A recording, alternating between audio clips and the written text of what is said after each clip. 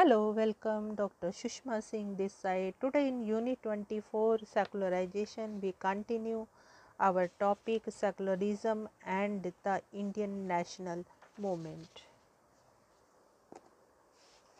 Indian nationalism was further intimately allied to a secular standpoint. From the beginning, communalism or the alliance between the religion and politics was seen as the greatest danger to both nationalist movement and national integration.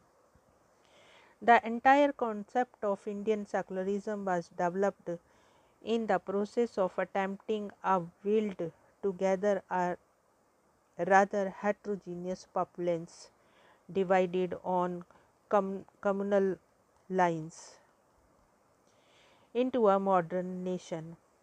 This required a total rejection of communalism and the affirmation of the need to separate politics and other secular institutions from religion. The alliance of religion and politics in the shape of communalism, said Nehru, is the most dangerous and yields the most abnormal kind of illegitimacy brood. Secularism was understood as the negation of communalism and implied the separation of religion and politics. D. E. Smith observes the main current of the Indian nationalism showed the separation of religion and politics. There was no conflict between India's religious pluralism and goal of independence with political unity. The need of secularism arose in India, and secularism was conceived accordingly in two related contexts. First, to counter the challenge of communalism to national integrity, and second, to provide a basis for nationalism or nationalist movement which should be shared by all Indians. Satish Chandra has pointed out that the two major concerns of leaders of national movement were the nature of India's nationhood and the basis on which its unity could be preserved. The concept of secularism, according to him, arose in this context. It sought to mediate between the interests of the various communities and postulated a united Indian state where the followers of any religion would neither be favored nor discriminated against.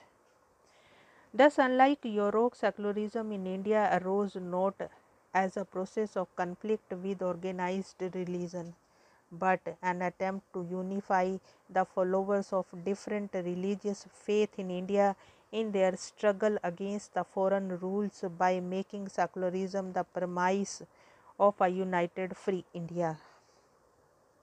The emphasis therefore was not an opposition to religion at all, but on its accommodation in secular life by all religious groups.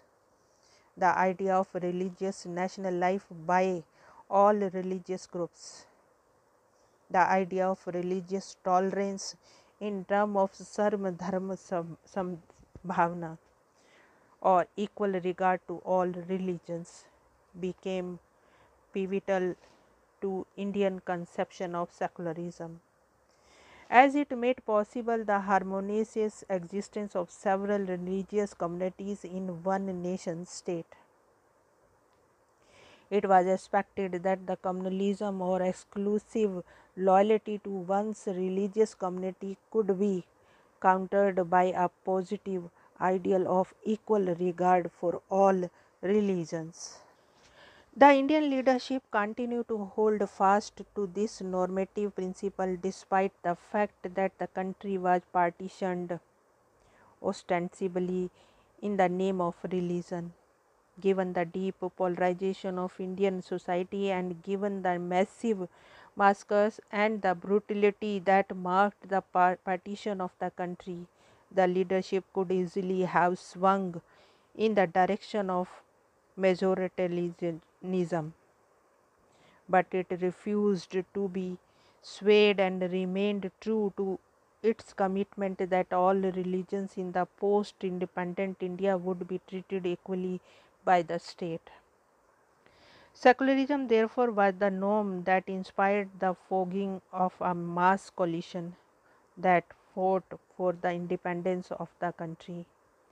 It informed the debates in the Constituent Assembly and underlying the spirit of Constitution, and it was this meaning of secularism that was given a concrete shape in Constitution. Consider that the first principle of secularism that was codified in the Constitution carried the assurance that everyone had the freedom to practice their religion via Article 25 of the Fundamental Rights chapter. It follows that religion itself was not sought to be discouraged. We call our state a secular one. The word secular perhaps is not a very happy one, and yet for want of a better we have used it. What exactly does it mean? It does not obviously mean a state where religion as such is discouraged. It means freedom of religion and consciousness, including freedom for those who may have no religion. Now, strictly speaking, we do not need to proclaim secularism in order to have religious freedom. This freedom can emerge from and form part of the fundamental rights that can assured to every citizen. But a secular state cannot stop at granting the right to religion. The principle of secularism goes further and establishes equality between all religious groups. The concept of equality or sameness of all religions was inspired by the doctrine of Sarvadharma Sambhavana that had permeated Gandhiji's understanding of religious tolerance. Now, just as religious freedom does not necessarily need secularism to support it, the equality of religions can be established via the fundamental right of equality vide Article 14. But if we were to stop at this, secularism would be rendered redundant. For secularism extends beyond equality and freedom to declare that the state is not aligned to any particular religion. It is this particular commitment that establishes the credentials of a secular state or secularism. We can say outstriping provisions for freedom and equality stipulates that the state will maintain an attitude of principled distance from all religious groups.